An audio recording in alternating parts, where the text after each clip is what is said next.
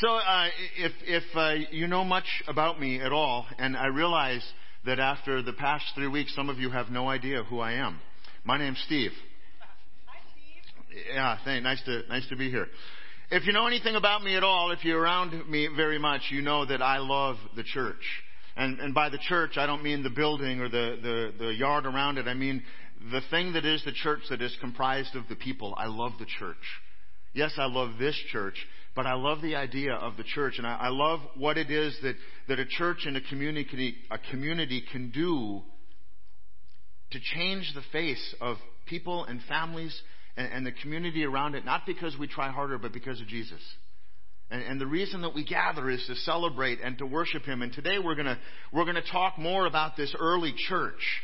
We're gonna talk about what it looked like and what it was, and we're gonna see what happened when they ran into their first bump, the first grumbles in the early church. And if you've been around church very long, you know that kind of stuff happens. And despite that, I still love the church. I've been in ministry full time now for about 20 years. 20 years of full-time pastoral ministry. There's some things that I've noticed in those years that are pretty consistent no matter where it is that I have been a pastor, whatever church community I've been involved with. There's some things that are pretty similar. We could have a long list. Pastor Rich would have his own list, I'm certain, but I bet you'll agree with all of these, Pastor Rich. One of them is this. For the most part, grooms don't really worry much about the wedding service as long as the pastor doesn't forget the first kiss. Now, there are some grooms who have a lot more to say about it, but for the most part, it doesn't matter where the church is around the country. The groom-to-be sits quietly while the bride-to-be tells us the way it's going to be. And that's okay, because she spent a lot more time thinking about the wedding than any of the rest of us have. I've noticed that Christians, including pastors, always need to be on guard against pride and arrogance. I've noticed that almost everybody in church has an opinion, but not everybody cares. I've noticed that when churches are filled with people who start getting greedy or are overtaken with a mindset of scarcity rather than a spirit of generosity, fights and quarrels and quibbles often start happening over the strangest things and often end in devastating ways.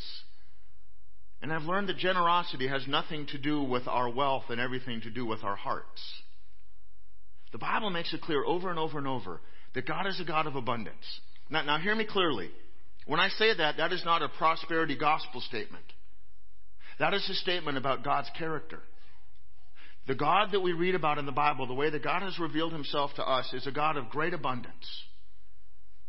Nor does it say that by becoming a Christian, God wants to make us rich any more than by becoming a Christian, we're going to be free from pain or suffering. That's not the case at all.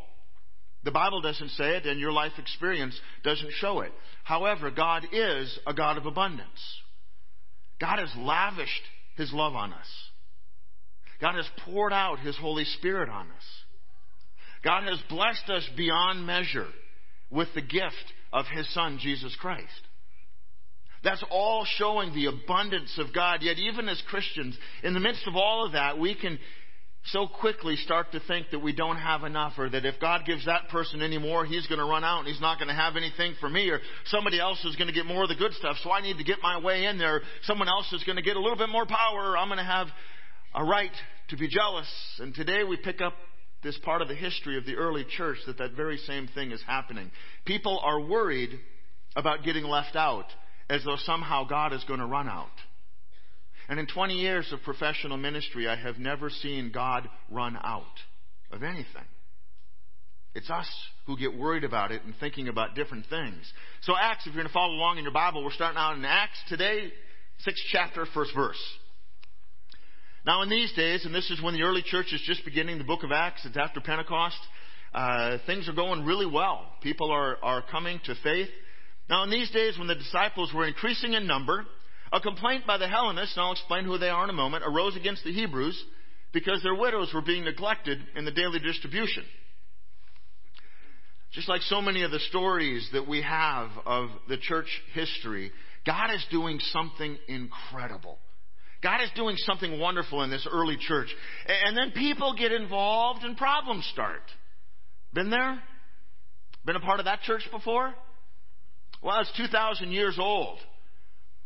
See, at this moment in the life of the church, the people who were being saved was increasing, and the gathering of believers were doing exactly what Jesus had commanded them to do.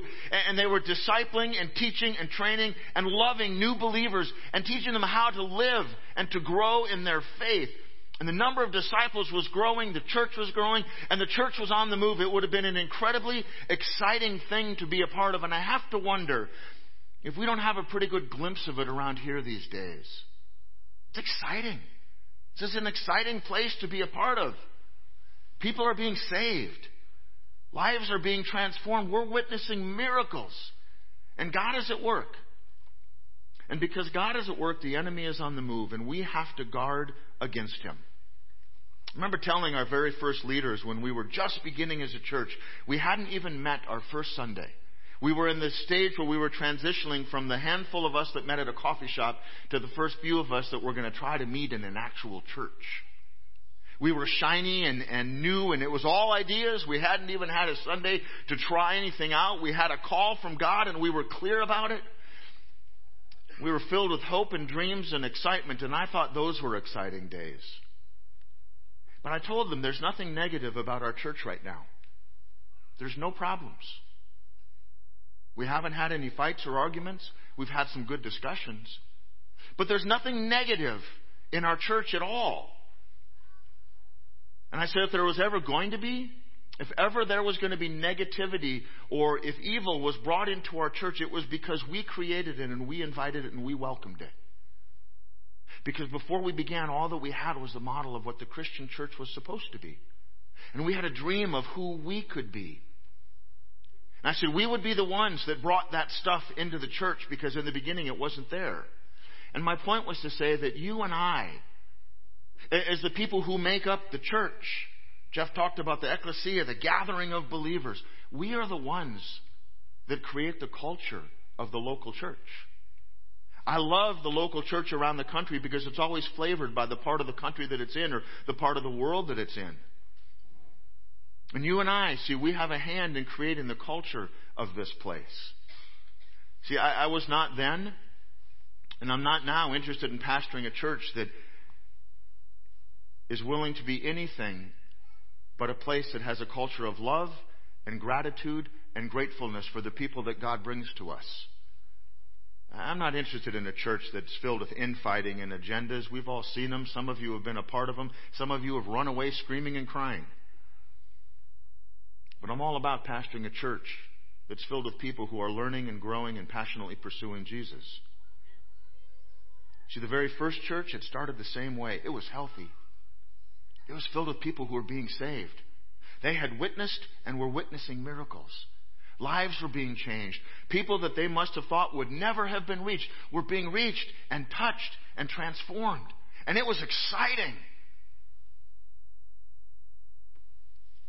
In fact, it was so exciting that they began to do something that the world had really never heard of. They began to care for people that nobody seemed to really care about. It was the widows. If a woman in that day lost her husband, she was on her own. She better hope she had family real close. Because there was no program. There was no support network. There was nothing out there to help those women out. And the early church knew that one of their jobs was to care for people. And what it says is, some of those early Christians, and they're both Christians, it says the Hellenists and the Hebrews. It's the non-Jewish believers were the Hellenists, and the Hebrews were the Jewish believers. And they were all Christians.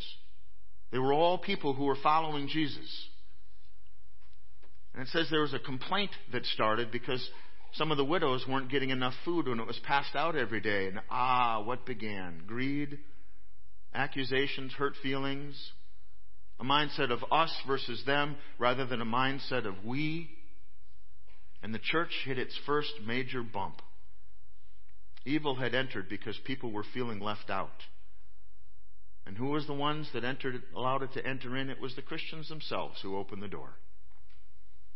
See, what I find most interesting here is that with the apparent success of their mission to evangelize and get the good word out, telling people about Jesus. See, the church grew as would be expected, and as the church grew, some of the people from within became very unhappy because now the church wasn't the place that it used to be, and it wasn't taking care of them the way that they wanted it to take care of them, and they were feeling left out and overlooked. And that's the way that we are as people, isn't it?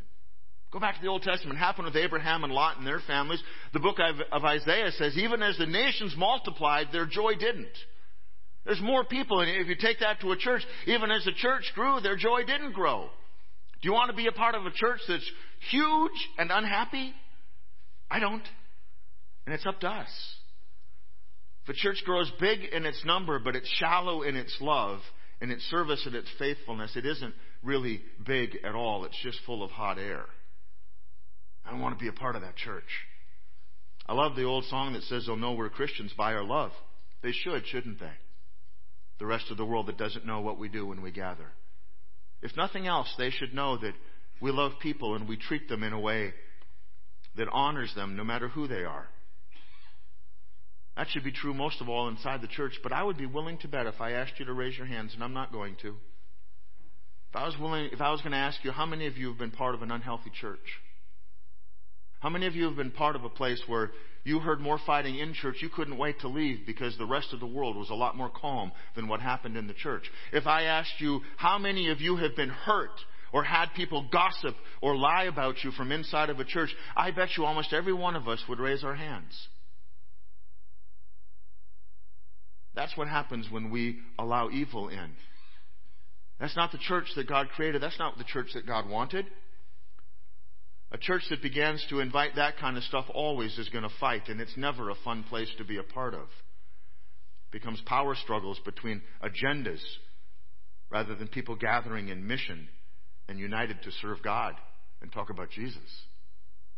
And it seems easy. We should know exactly what kind of church we want to be. And yet, boy, we change the culture so quickly. That's why we're doing two very intentional things coming up here as a congregation. You've heard a lot about them. You're going to hear a lot more as we go forward. And they are very intentional, and we're very committed as a congregation to do both at the same time. The first thing we've done is we've committed a full-time pastoral position to care. Care ministry is so important because it's what we see the argument being about here in Acts. And so we as a church need to take a look at that and say, what lesson can we learn? And so Pastor Rich and his wonderful wife Karen are here. He is our care ministry pastor. And who is he here to care for? Their care. He's here to care for you. As of Friday, which for the record was his birthday. I didn't know about it on Friday, and we had lunch together, and I just completely dropped that one. I'm sorry. Happy birthday. As of Friday, Pastor Rich is a full-time care pastor at our church. Why is that? Because we want you to know in very clear terms that we care and that you're loved. And it's easy for a church to talk about it, but it's something very different when the church says that's a priority, that you're appreciated and we want to make sure that we care for you. We want you to know, and I know Pastor Rich's heart is he wants you to know there's a place for you here in God's family at the Open Door. And not only do we want this to be your church, but we want this to be your home. Because I truly believe there's nothing better out there in the world than the local church. The second thing that we're committing to is that we're going to be a gathering of people who meet just like this for celebrations on Sunday morning, for teaching and for worship, but we're also going to encourage you to do something different. We're going to encourage you to do something more. We're going to encourage you to be a part of mid-sized groups. And they're launching this fall, and so we've committed another position, and Jeff is leading that charge, and he is working very hard, and he's meeting and growing a group of leaders to get the ground ready for when we launch that this fall. And the point is the Open Door Church leadership is committed to taking seriously what we read in the book of Acts, to learning the lessons that we need to learn, and then literally putting into practice how it is that we can be the church that God created us to be. And then a step further, what those mid-sized groups are going to do is they're going to allow you to take everything you learn and know and practice out into the rest of your life so that you don't have to just be a Christian at church. You get to be a Christian 24/7 everywhere you go. Sadly, in the world, that's kind of a new thing. Verse 2, And the 12 summoned the full number of the disciples and said, it's not right that we should give up preaching the Word of God to serve tables. The preaching of the Word of God, which we have as one of our 3 priorities here, that is so important. You can't neglect that. When we gather as people, we need to make sure that we keep the Word of God and teaching and understanding and learning and growing who God has called us to be at the very front of who we are. I'm not sure that any of you care what I think about the Bible, but I know that you're here because you care what God says in the Bible. There's a huge difference between what I think and what the Bible says. We're going to stick to what the Bible says. But they understand there's another thing, and that is loving and caring for people. Verse 3. Therefore, brothers, pick out from among you 7 men of good repute, full of the Spirit and of wisdom, whom we will appoint to this duty. But we will devote ourselves to prayer and to the ministry of the Word. The 12 leaders are saying there's 2 very important priorities that they need to tend to. They deserve their very best attention, and they deserve their best people. Prayer and care of folks, and preaching and teaching of the Word. It's how we learn and grow while the Holy Spirit fills us with care for people. And to ignore either one of them means we're not being the church. See, the only church understood the importance of God's Word and its preaching and teaching. In the 7, almost 8 years that we've been a church, I think one of the things that we've gotten right from the beginning is we've never made anything more important than the Word of God. Nothing here has taken precedence over preaching and teaching God's Word as revealed to us in the Bible. That's why at the beginning of every worship service you hear that we're a gathering of Christians who hold God's Word and its accurate teaching in the highest regard, along with the life of prayer and musical worship as the foundation for the faith life of this community. As long as I'm a pastor here, that's not going to change. Because I look in the book of Acts and it doesn't change. And when it does, things get off track and things start to get a little goofy. Verse 5. What they said pleased the whole gathering. So these folks that were fighting now are feeling a whole lot better about things because they said, some of us are going to take care of the preaching and teaching, and then others, folks who you choose, are going to take care of taking care of you. And the folks said, okay, that's good. It pleased the whole gathering. And they chose Stephen, a man full of faith and of the Holy Spirit, and Philip and Prochorus and Nicanor and Timon and Parmenas and Nicholas, a proselyte of Antioch. A whole bunch of names. You don't have to learn how to pronounce them. These they set before the apostles, and they prayed and they laid their hands on them. If you've ever wondered why it is that when someone leaves this place and goes off to mission or ministry that we invite them forward to pray for them and we lay hands on them, that verse is why. Because when you commission and send and anoint and appoint someone for ministry, that's what the Bible tells us to do, is we lay hands on them and we send them. And that is why we do it. It isn't our idea. We didn't come up with it. We're just following the book of Acts and the example that God gives us. Verse 7, and the word of God continued to increase, and the number of the disciples multiplied greatly in Jerusalem, and a great many of the priests became obedient to the faith. Did you get that? The guys whose job was to put down this new religion and to keep it from growing start coming to faith because what they're realizing is that there's life over here. When all that there is rules and religion in the life that they've been living. A lot of us come from churches that's full of rules. We're not quite sure what to do about life. The priests become obedient to the faith because that they see in Jesus there is life. How did it go? Well, because leadership saw what the problem was and they dealt with it directly and in a God-honoring way. They resolved the issue before it became a bigger source of strife. And the result was that they got back to preaching the gospel without ever having to take a break. And the number of people who were saved just didn't grow. It says it multiplied greatly. See, when we're faithful to God, when we honor God and preach His Word, when we love and care for people, and when the leadership of the local church deals with murmurs and trouble spots quickly and directly and biblically, the church is able to remain a healthy place for people to meet Jesus and to grow in their faith. And isn't that why you get up early on a Sunday morning and come here? You don't come here because you want to hear people's fights or arguments or disagreements. As we get this part right, God is going to bless us with the opportunity to reach more people. And we also will see the number of disciples in this place multiply greatly. Part of the reason that we're moving to a mid-sized group model is because the Bible doesn't just talk about believers. The Bible talks about you and I as disciples. People who understand what it is to be a follower of Jesus and to live our life in a way that's consistent with what He taught us. Mid-sized groups is going to help us do that. It's going to help us disciple each other and learn to grow as Christians in a way that isn't going to put pressure on you and isn't going to have all kinds of expectations, but it's going to allow you to understand what it is to be a Christian. And as we do that, the number of people who grow in their faith is going to multiply because we're being faithful to God. I was asked this week, and I'm asked an awful lot, how many people are members of your church? I have no idea. Pastor Rich, do you have any idea? I don't think anybody really knows. I shouldn't be bragging about that, should I? Here's my point. If you've joined, we know, so thank you. It's not the priority. The priority is, are people coming to worship on Sunday mornings? Are people being changed and transformed, and is Jesus becoming real? The number that concerns me much more than any other is how many people are coming to gather on Sunday morning to worship God. We could have a membership of 10,000, but if we've got 50 that come to church, it doesn't really matter, does it? I don't want to pastor that church. I want to pastor a church that's got 10 times more people coming on Sunday morning because they want to be there to worship in their local faith family. 10 times as many as who call it their home as members. It's not to say that membership isn't important, but it's to say that it isn't most important. I said this before, and I was basically threatened that I was going to be kicked out of a church once for saying it. So with the risk of that knowledge behind me, I'm going to say this again, okay? I absolutely love the Christian church, and there's only one problem that I've ever found with the Christian church. Do you know what it is? Christians. Us.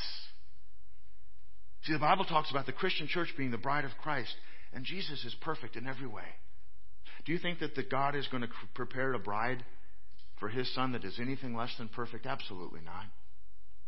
And so part of the charge, part of the challenge for us as Christians is to keep God's church holy. The funny thing is, the Christian church wouldn't be the church without Christians. And so you and I, we've got to take a look at our part. God's charged us with being the ones that carry the good news of Jesus to the world. God didn't tell us to tell the world what you think about it. God told us to tell the world what He told us about Jesus. To carry the good news of Jesus to the world, and that begins with you and I. With you telling your friends, with you telling your family, with your coworkers, the people that you hang out with. And it's as simple as this. And sometimes there's not words involved at all. It's just the change that's happening in you, that Jesus loves them. It's the most life-changing, radical message in the history of the world. See, God's called each one of us to different things within the church. We're all gifted to do things that we were created for in the kingdom. And your gifts and my gifts aren't the same, and they shouldn't be. Because when the Bible talks about spiritual gifts, we all have different ones, because when we live them out, the church becomes full. You wouldn't want a church full of people like me. You wouldn't want a church full of people that have my giftings, because that'd get real boring. There's a lot of things that wouldn't get done. But what God has done is brought all of us together. God called me to plant and to pastor and lead a healthy Christian family that's free of all the personal agendas and power struggles, and to call it a church. And rather than dealing with all of the junk, to direct that energy toward loving and caring and reaching and teaching God's Word to people and helping to transform our area for the glory of God. We're not the only ones doing it. We're not the only ones trying to get it right. We're blessed in this area. We've got a lot of churches that are out trying to do the very same thing. But we're trying to do it the way that God called us to do it. And so with Pastor Rich's help, and with Jeff's help, with Patrick's help, with our young people, and with the help of a whole lot of other staff and volunteers, we are doing it right. We're getting it right a lot more often than we're getting it wrong. And if that's what you're looking for, if you're looking for a healthy Christian family, I don't know what your family you grew up in is like, or what the family that you have when you go home is like, but I know what this family is like.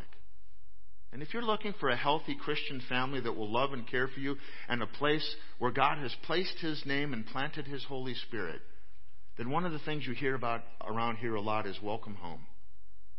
And what I love, I hear from Pastor Rich, and I've heard it so many times, let them know that we have a place for them. God has a place for you here. Maybe this isn't the perfect church for you. Maybe your perfect church is somewhere else. But if this is what you're looking for, welcome home. Welcome to the Open Door Christian Church. We're not trying to do it different. We're actually trying to do it the oldest way that the Christian church has. That's taking the model from the book of Acts and just simply trying to live that out. And we're doing it because we care about, Pastor Rich, we care about them because God cares about them. Amen? You know what? And you can care for each other because God cares about all of us. What is the message that we would have you go share with your friends and family and coworkers? A very simple one. Jesus loves you. You can even tell that to people you don't like. You don't have to follow it with an I love you, but as Christians we should. What's that thing? We're supposed to love everyone as Christians, but we don't have to like them. Is that it? But we know Jesus loves all of us. It's really as simple as that, and that's how the Christian church grows. Christians who believe that, who go tell the people that they know and care about that Jesus loves them too. That you don't have to be the same person today and tomorrow that you were yesterday. And that's how the church in the early days multiplied, because of that radical message, and that is how the church will grow today. Because people will share the truth and begin to believe that Jesus really does love us. All of us. Let's pray. God, thank you for the example that you give us in your word. Thank you for that early church and everything that they did right. And thank you for the things that they got wrong, because even those things are good lessons for us. God, help us to be a church that loves people, that cares for people, that helps to grow people in their faith, that always holds you and your word as the highest priority that we have, that lifts you up in your word in honor. And God, help us to be a place that never gets caught up in the busyness of being, but that is always about the business of preaching the good news of Jesus, and that He loves every one of us. It's in His name that we pray. Amen. So one of the things that I also told our first leaders when we began as a church, because we'd come from different churches, and one of the things that's beautiful about this place is that we all come from different churches. Some of us haven't ever been to church at all. Some of us come from other churches because we've had difficult experiences or we've just been away for a long time. But the thing that I said to them is, we cannot build something great for the kingdom of God by what we don't want to be. The only way that we will ever be able to build something great for the kingdom of God is by being what God has called us to be. That holds true for us as a church, but it also holds true for you as a person. You can't spend your life worrying about what you're not going to be. What you need to do is figure out what it is that God has called you to be. And where that begins is understanding your identity in Him, that you're a child of God, that Jesus loves you. You can't go telling that to other people if you don't believe it yourself. That you're a child of God and Jesus loves you. And so as you leave this week, I hope what you think about and that you spend some time thinking about is not just Christian community, but your place in it. Who has God called you to be? What has God called you to do for Him in the kingdom?